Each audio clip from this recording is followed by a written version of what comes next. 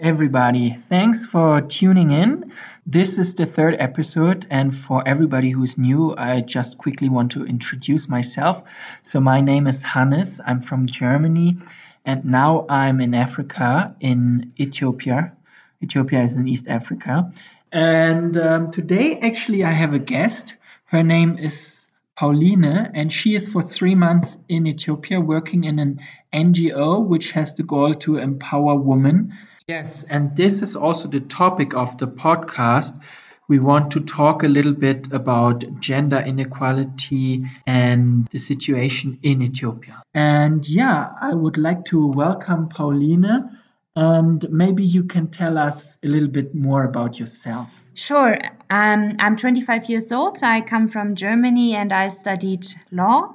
I just finished my first state examination in September, and I chose to come to Ethiopia because Ethiopia is quite outstanding looking at the African continent and the countries, because it has firstly never been colonized. It has a very old Christian culture, and the religion is very strong here. So I was interested in Ethiopia, and I work for an NGO called Ethiopian Women Lawyers Association, short EULA, and yes, that's why I came here. Cool, thank you. With that, actually, you also introduced the topic of today's podcast. So today we want to talk about gender inequality in Ethiopia and how you in your work empower basically women. So can you maybe tell us what are the goals of your NGO? Like what are they doing? So EULA was founded in 1995, and the goal has always been to empower women and to give mainly legal advice to women who are victims of domestic abuse, sexual harassment, so all sorts of things. And EULA has basically three core programs. One of them is legal aid, the other one is research, and the third one is project. This is the one I work in. So I am basically conducting projects in order to promote equality and to inform women on their rights. And we try to break up gender roles and achieve gender equality here in Ethiopia.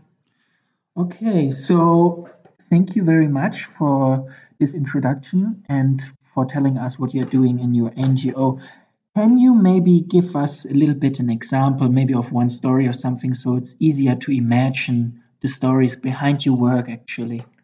Sure. So I think I don't really get to know most of the stories because the women mostly speak Amharic, which unfortunately I do not speak. But we started a project last week. So last week, the 16 days of activism against gender-based violence began.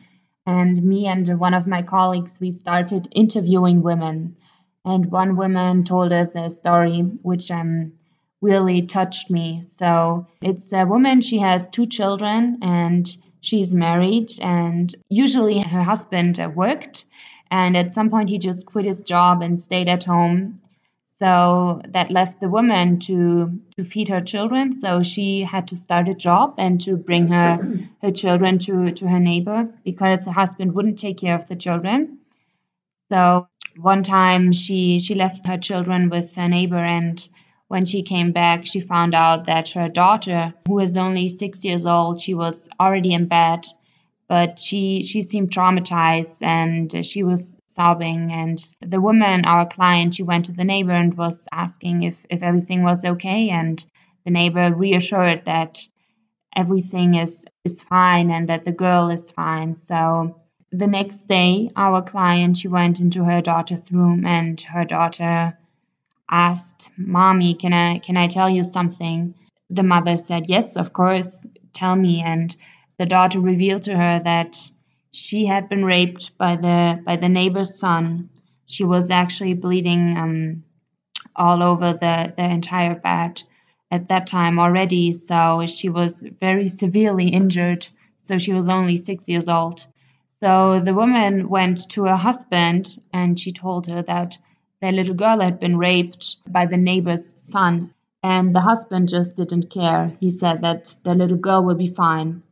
And also then the woman went to the neighbor and she asked, so who did this? And how could you let this happen? And the neighbor, she covered for her son, and she told the woman that her son hadn't done it, that everything will be fine. And so I thought that was really shocking to see how the community was very much here covering for rapists, and how the woman was really fighting her own struggle just to acknowledge that her daughter had been raped. So that was a very touching story. So yeah, so it seems like it's very difficult to change things because also of the structures in the community itself. So what can you actually do as an NGO to support women like that? So the women who come to us, they obviously are already victims. So we can only try to help them make the best of their situation by giving them legal advice. But also in our projects that we conduct, we do lots of work on informing women on the rights they have, because most of the women don't know that they actually have particular rights, such as maybe the reproductive right, which includes the right that they can choose their partners, or that they actually can choose what happens to their bodies.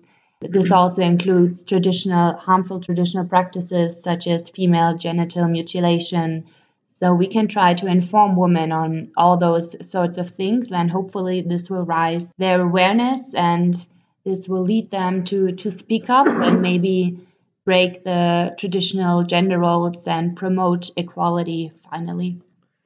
Okay, so what I was just thinking about, like all the patterns which we have in a society, the cultural patterns, patterns from religion, they tend to repeat themselves because once the pattern is formed, it's very difficult to change it. So it repeats itself again and again. So one thing I heard is that it's like very difficult for women to actually get a divorce because yeah, I basically see these three options.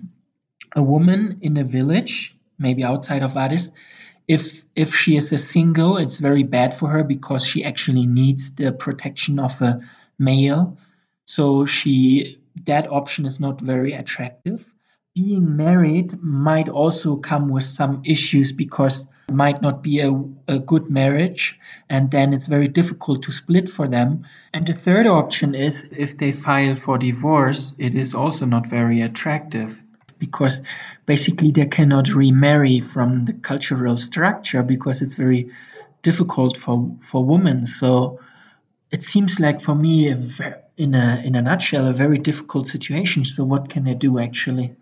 I think we have to start before the women get married, so we avoid this dilemma in the first place. So I think education is always the key for a better future. So it is important that the women will learn, just of course also general knowledge, but also on their rights. And they also, the knowledge that they will have will hopefully also give them the courage to be different, and the courage to not stick with the traditional patterns in their community, so that they might maybe not get married so early and have the courage to speak up, so that they can escape from this cycle and form the basis for a new society. Okay, thank you very much, Paulina, for all these insights. So, what's actually your outlook for Ethiopia? Is this situation improving? What would improve it the most? And yeah, what are your thoughts on this? So I think if you only look at statistics, the situation has already improved a lot and will improve further in the future. So, for example, women now already get less children than they did in 1990, and a decrease in the birth rate is always a sign for a lower child mortality, better child hygiene, higher education, etc. So overall, I think the perspective is looking very good. And also under the new Prime Minister Abiy Ahmed, there have been more young girls and also young boys going to school. So the education is becoming better. The public schools are becoming better. Women are going more into jobs, and all those kinds of things are improving. However, I think we still must address that there are severe problems in the society and that we must tackle them in the future. So I think we should still keep on working, and especially gender equality is still a very, very big issue in Ethiopia.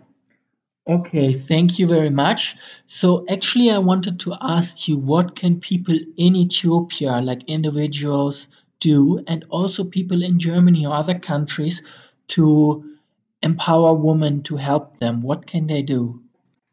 So I think the best advice is always whenever people want change, I think you always have to start with yourself and ask yourself why you behave in a certain way, where your behaviors come from, and you should really try to analyze yourself, and that will also give you a lot of valuable insights for a society. So maybe ask yourself, what are your certain stereotypes among gender? This can be related to girls as well as to boys, and I think if we try to raise this awareness in people to question themselves and to always be open to reconsider their opinions, this will be very, very valuable in order to change society and also to create the will to change society and not just stick in it the way it is right now.